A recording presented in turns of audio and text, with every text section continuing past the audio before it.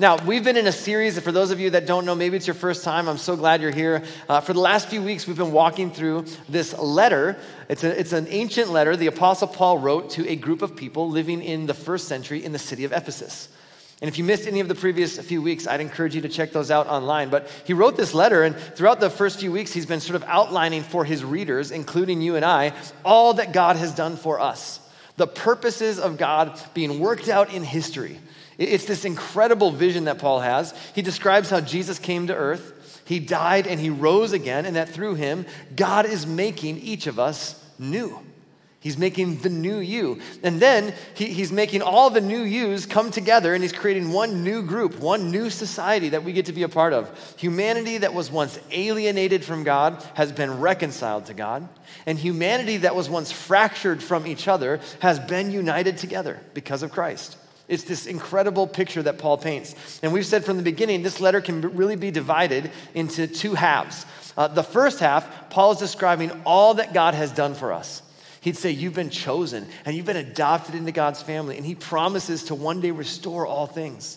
And then he would remind us, all of his readers, that none of this is because we can earn it. None of it is because of our behavior or what we have or haven't done. It's because of God's grace. It is because this is who God is. This is what God has chosen to do on our behalf. And because of all that, Paul would say the wall of hostility that exists between us as people has been torn down.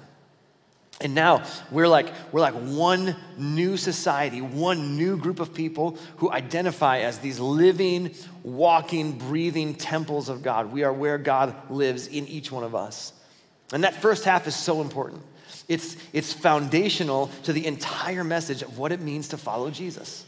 And here's why. When you know who you are, then you know how to live. And so the first half of this letter is Paul reminding us who we are, reminding us that our identity isn't found in what we have or haven't done. Our identity is found in what Jesus has done on our behalf, reminding us we don't have to strive to somehow be in right standing with God. We're in right standing with God because of what Jesus has done. And when that message sinks into your heart, you can't help but change how you live. And so as we move into the second half of this letter, we hit this pivot point. The Apostle Paul starts chapter 4, the second half of this letter, and he starts it with the word therefore. And we said this in the beginning, anytime you see the word therefore, you should ask what it's there for.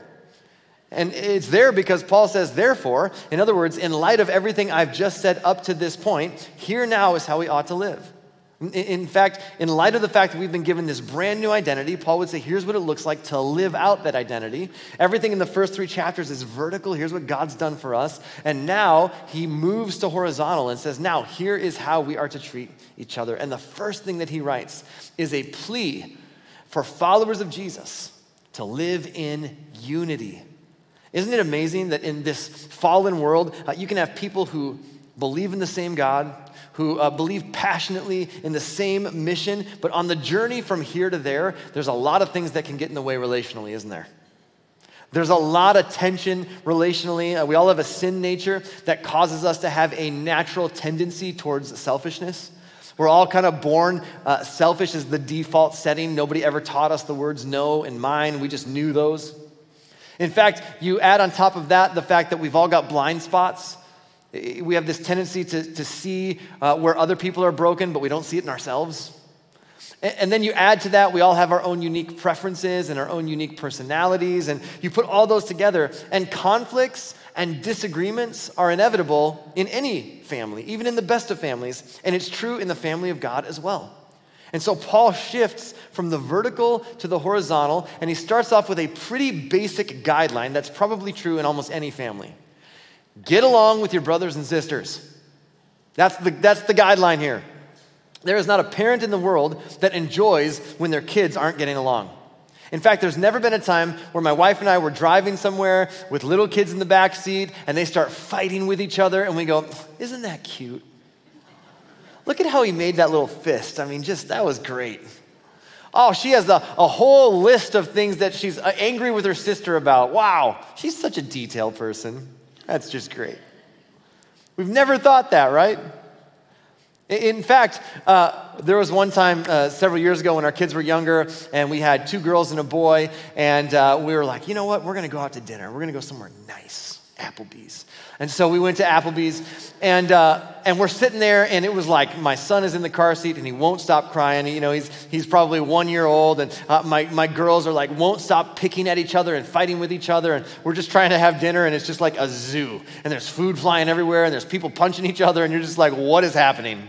And so my wife and I literally in the middle of dinner just stood up. Like, we're like, can we just get the bag, like boxes for all this stuff? And we weren't even close to being done. Boxed everything up, car seat, stroller, diaper bag, get it all together. And we just like walked out.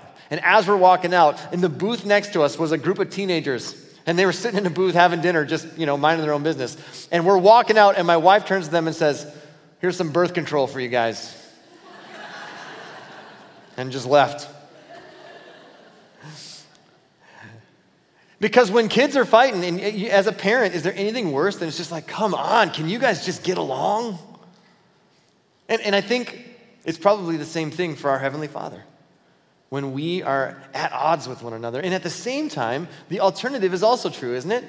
The reciprocal is true. Is there anything better as a parent than when your kids are getting along with each other? When they're hanging out together, when they're laughing together, when you hear them from the other room, and you're like, that's amazing. It's peace. They're not fighting. They're laughing. They actually want to be together.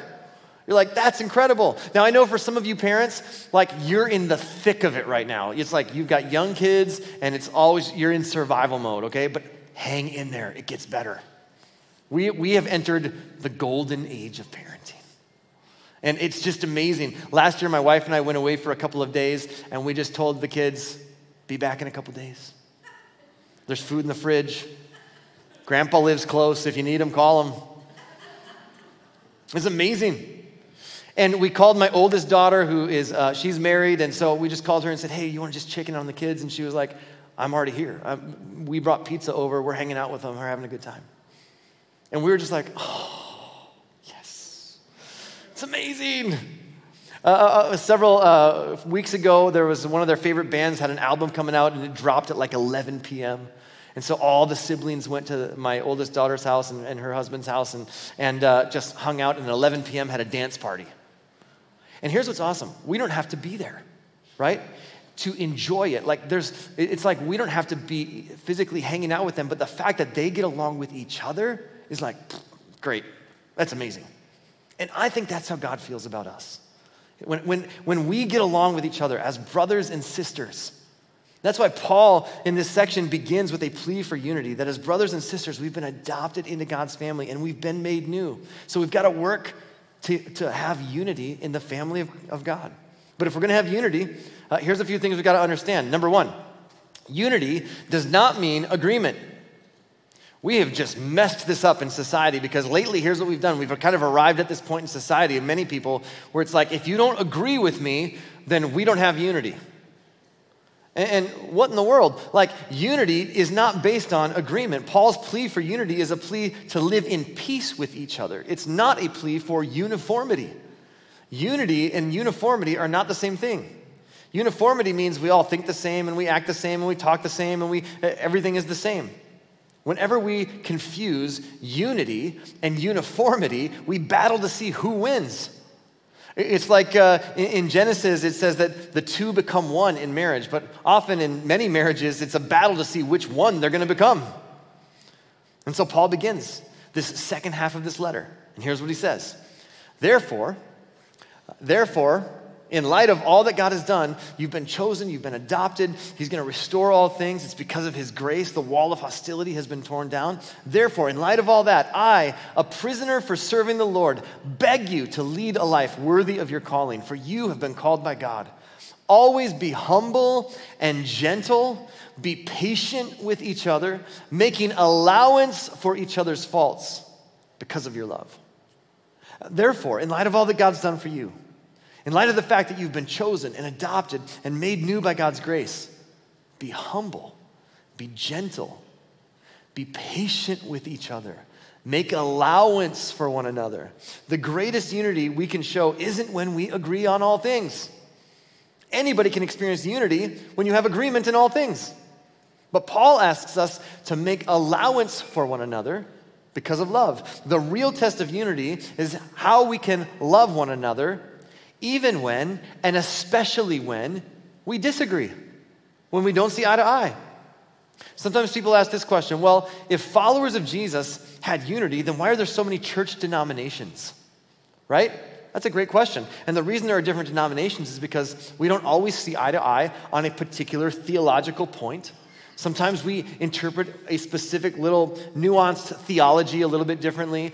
Sometimes we see a specific practice a little bit differently. But the biggest reason people think that churches or denominations don't get along isn't because of our small differences. It's because we talk trash about each other. It's because of the way that we treat one another, not because of the differences themselves. Here's the commitment that you'll hear me make. I will never speak negatively about another church. I'm just not going to do it because we've got blind spots and they've got blind spots. And the goal is for us to love well, that's the mandate, until one day we all stand before Jesus and he goes, well, you were wrong there and you guys were wrong here. But in the meantime, we're supposed to love well even when we disagree. Our job is to love well because that's what points people to the love of Jesus.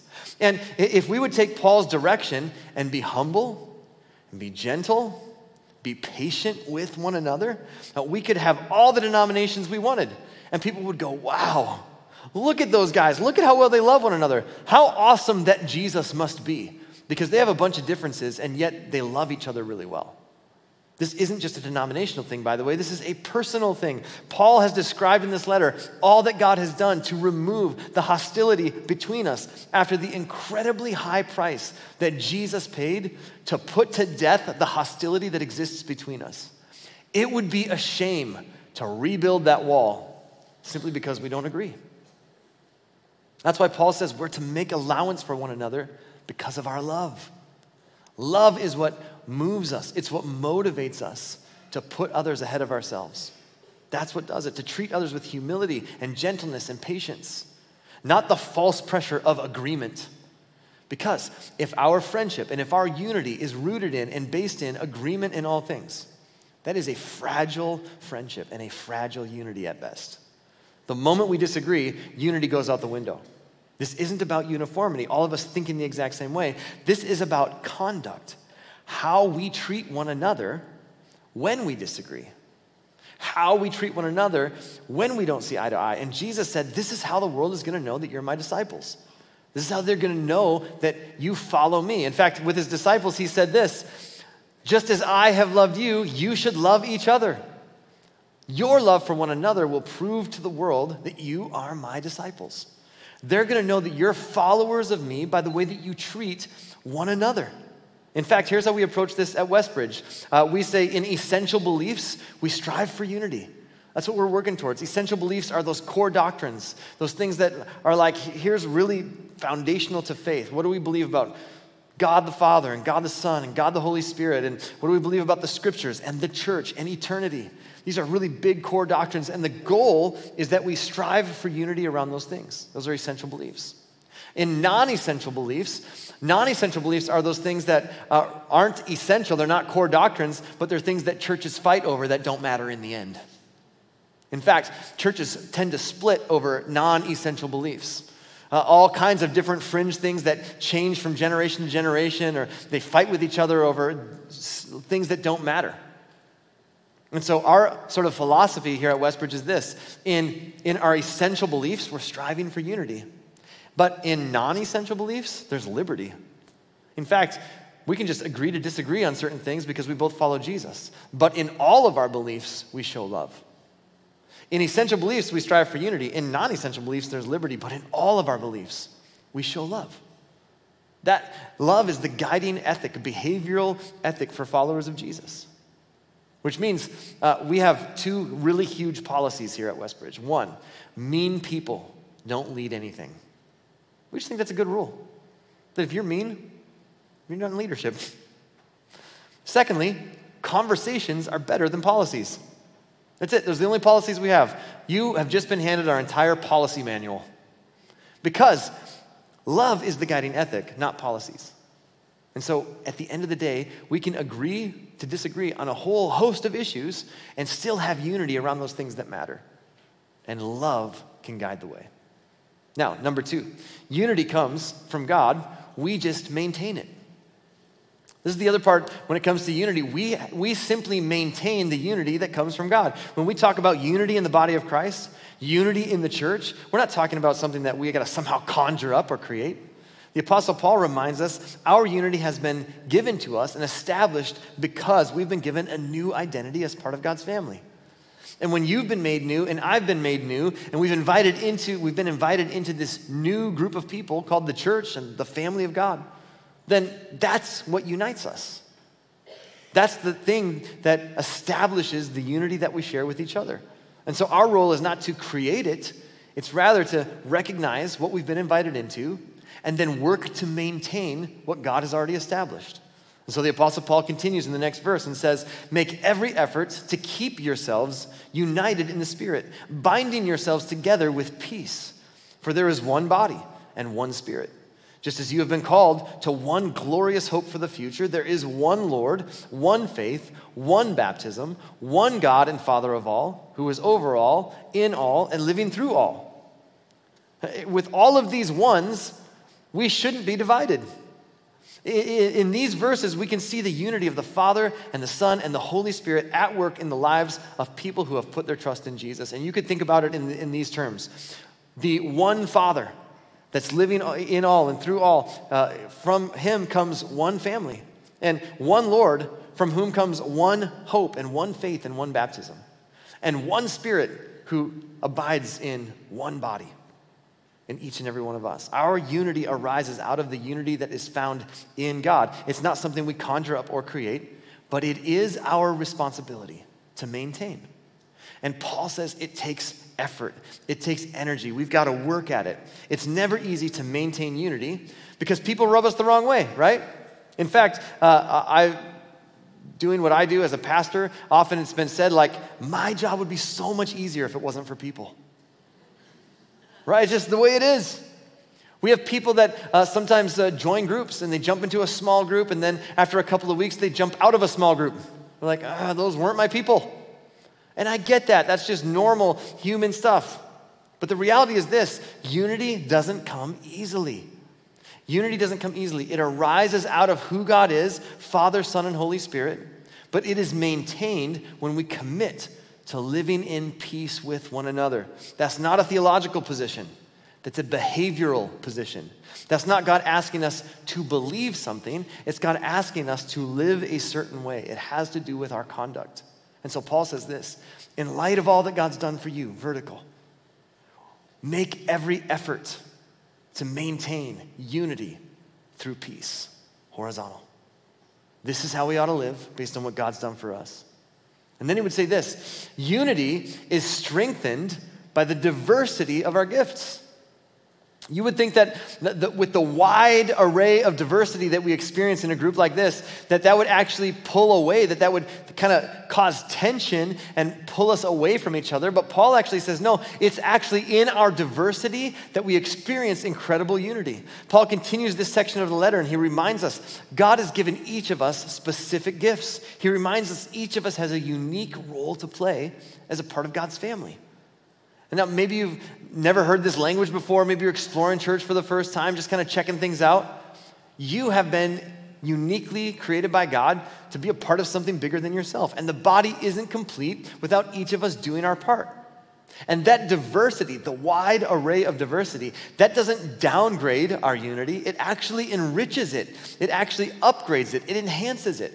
And so the Apostle Paul would continue in the next verses and say this, however, he says, however, because he's just got done saying one Lord, one faith, one baptism, one body, one Father.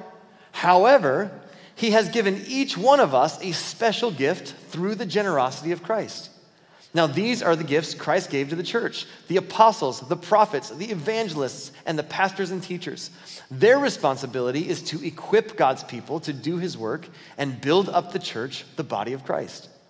The contrast Paul makes here highlights the beauty of how God works. He just gets done telling us there's one God, one faith, one baptism, one hope, one Lord. And then he shifts. He shifts from the picture of all of us to the picture of each of us, which is really how a body or a family or a team works, isn't it? It's smaller parts that make up the whole, a bunch of unique parts that make up the entire thing. It's amazing, isn't it? When you think about it, you will always be uniquely you, and yet you were created by God to exist as part of the greater whole. There's something that is a bit of a miracle and something that's a bit of a mystery to that. It's how atoms work. Every atom has different parts that make up the whole. Our solar system has different planets that make up the whole. Even your own body operates that way, as each part of your body is separate and unique, offering their own contribution, but working and operating within the framework of the whole, the context of the complete individual. Your ear doesn't see, your eye doesn't smell, but only in the context of each member doing its part does the body fully function. Now, here's a couple things to remember as we talk about this. First, God has given each of us a role to play, each of us a special gift. That means you play your role and nobody else's. And what we can do sometimes is project our gift onto somebody else, or vice versa. We compare ourselves, and when we compare ourselves, it's easy to think, well, everybody should have my gift, or I wish I had theirs. When I was in high school, I played basketball. You probably read about me. I was a point guard because I had a skill set and a height that lent itself to being a point guard. Now, one of two things could happen. I could say, well, everybody should play point guard. The guy who's on our team who's 6'10" should play point guard, and everybody should just play point guard because it's the best position. Or I could say, you know what? I wish I could play center. I think I'm going to play center. I think me at 5'11" could be a great center, and I'll get no rebounds, and I'll get pushed around. And the reality is, you need both to function on a team. I can either say, this is the way that I'm gonna want everybody to be a point guard like me, or I can say, nope, I wish I was a center. I wish I was a little bit taller. I wish I was a baller. I wish I had a girl who looked good, I would call her.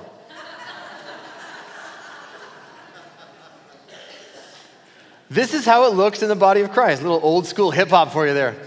I try to emulate someone who is gifted, even though I don't have that same gift. And you know what happens? I end up feeling inferior. Or I go, well, somebody else should do what I do, and then I end up feeling superior. And neither of those is healthy. Paul says each of us has a unique role to play.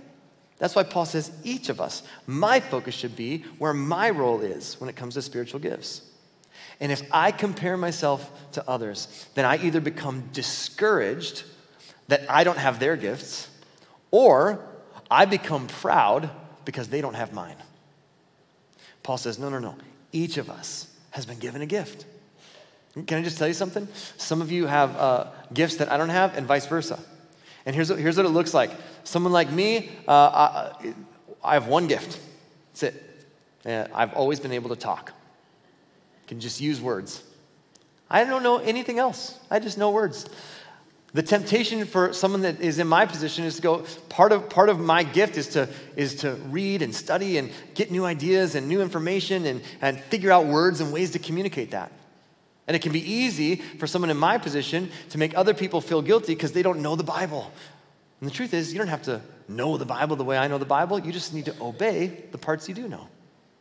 Others of you, your gift is helping and serving, and you show up to community serve day and you're like, well, how come everybody isn't doing this? But that's your gift. And we can project our gift onto other people. And the truth is, I'm just responsible for my gift, you're responsible for yours, and we shouldn't compare to each other. And the second thing to remember is this: we are each responsible to use our unique gift for the benefit of the whole. We've got to put it into use. It's one thing to have it, it's another thing to use it. Paul says God gives apostles and prophets and evangelists and pastors and teachers as gifts to the church.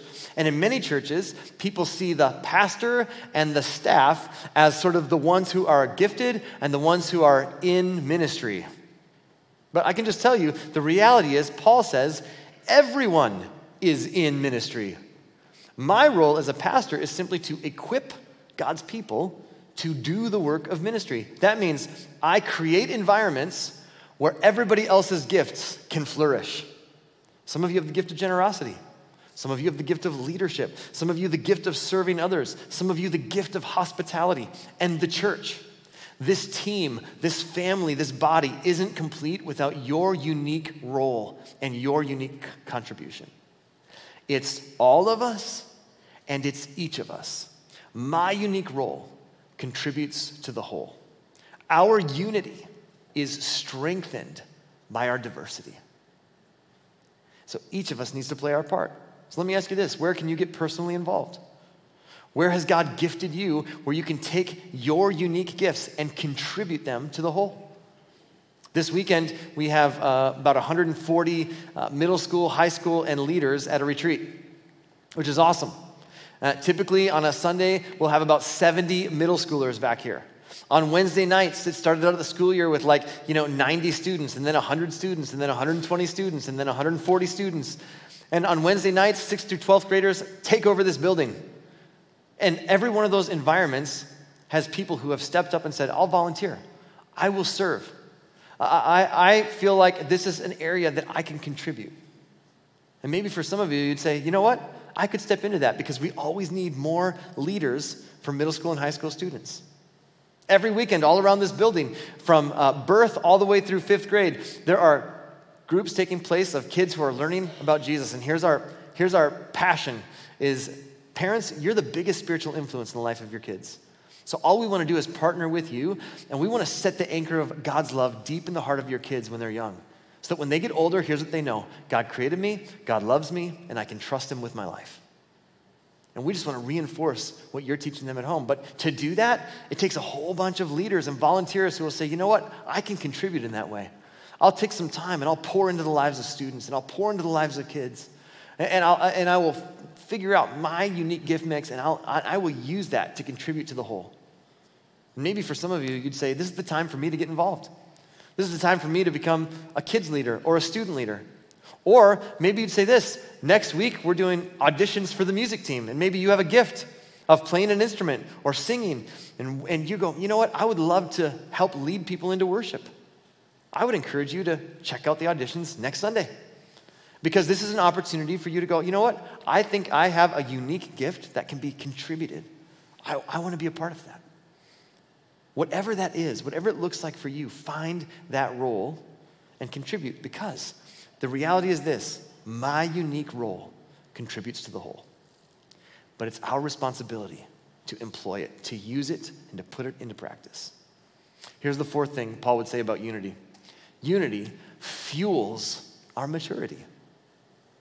If you want to grow to become more and more like Jesus, you cannot do it by yourself. You can't do it in isolation. Unity doesn't mean uniformity, he would say, right? It doesn't mean agreement in all things. It's a commitment to a behavior that says, I'm going to live in love and peace. I'm going to put that at the forefront of my relationships. And by the way, unity isn't something we have to create. It's actually something God created, and we simply work to maintain what God has established.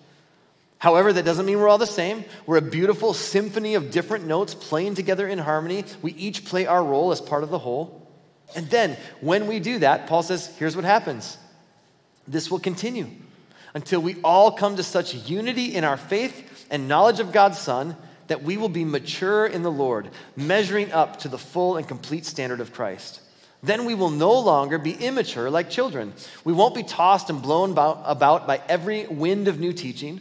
We will not be influenced when people try to trick us with lies so clever they sound like the truth. Instead, we will speak the truth in love, growing in every way more and more like Christ, who is the head of his body, the church. He makes the whole body fit together perfectly. As each part does its own special work, it helps the other parts grow so that the whole body is healthy and growing and full of love. The end result of being healthy and growing and mature is that we love like Jesus loves. A commitment to unity actually fuels our maturity. It's very difficult to become spiritually mature in isolation. And here's why. The message of Jesus is all about how we treat one another. There's all kinds of one another commands all throughout the New Testament about how we live out Jesus' command. Do you know what is required to follow all of the one another's? Another. That's what's required. You can't do it by yourself. You can't do it in isolation. And throughout the scriptures, we're reminded we cannot do it alone. We're reminded that when we drift from people of faith, we drift from faith. Because we all hit need to know and need to grow moments. And the Apostle Paul addresses both of these in these verses. A need to know moment is this: there's something about following Jesus that you don't know and you need to know. Further information is required. If you don't have peace and unity in the body of Christ, then where do you go to have an informed faith? Paul would say practicing and striving for and making every effort to work towards unity affords you the ability to grow in your knowledge of God's Son. It helps you to become mature. When you need more information about following Jesus, you now have a group of people.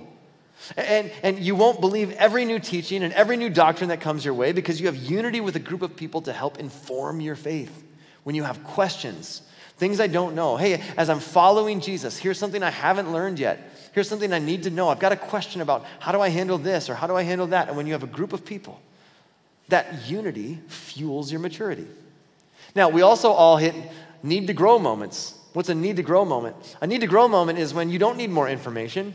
You know exactly what God wants you to do. You don't want to do it.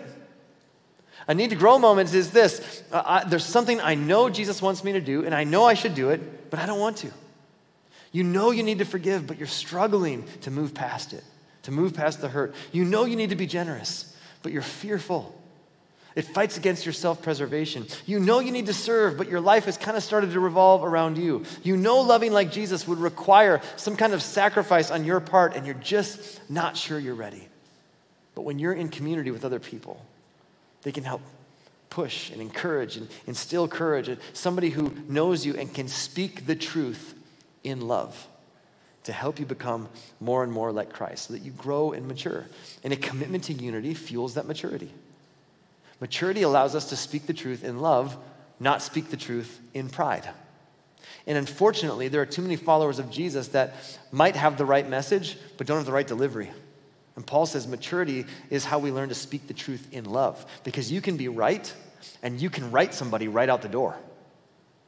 That doesn't mean that it helps them to grow. When you realize all that God has done for you, you make every effort to keep yourselves united. You bind yourselves together with peace. You realize I can deliver truth to someone, not out of a desire to be proven right, but because this will actually benefit them.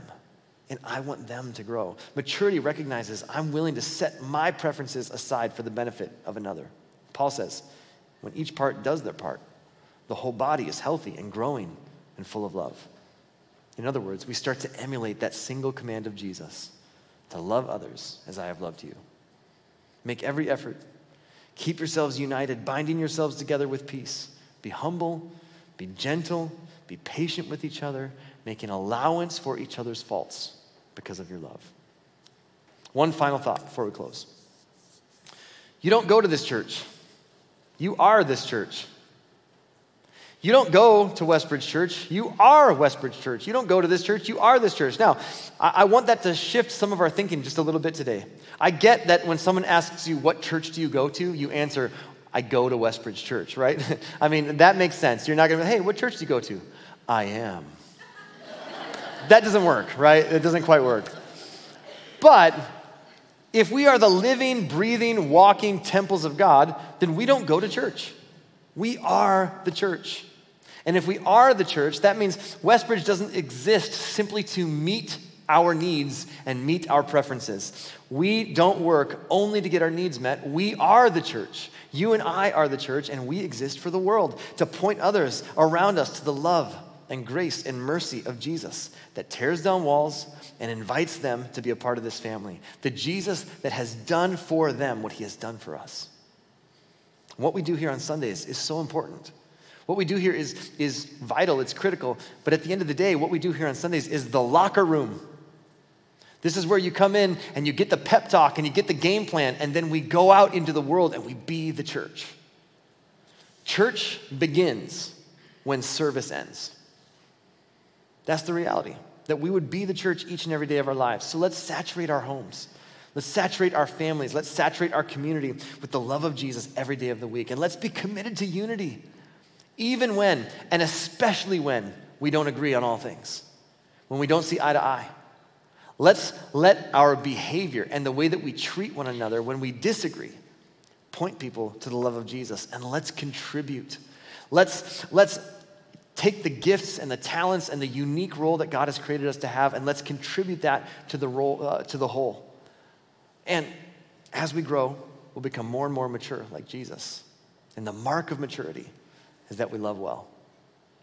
And if you've never said yes to that invitation to be a part of God's family, I want to invite you. For those of you that are followers of Jesus, maybe a great next step today would be this. You know what? There's someone that I need to forgive. I need to take a next step. I know God's asking me to do something, and I need to do it. For others of you, it's, you know what? I need to get involved in community because I come on Sunday mornings, but I don't know very many people here, so I need to get more involved in community. For others of you, it's this. I love being a part of this church, but I want to contribute. I want my unique role to be a part of the whole. And so maybe it's time for you to join a serving team. And you can just check that box in your connection card or in the Church Center app in your dashboard. And others of you, it's this. You've never said yes to the invitation to be a part of God's family. And Jesus came into this world to reconcile us back to God, to make sure that the relationship that was broken between us and God and us and each other could be restored.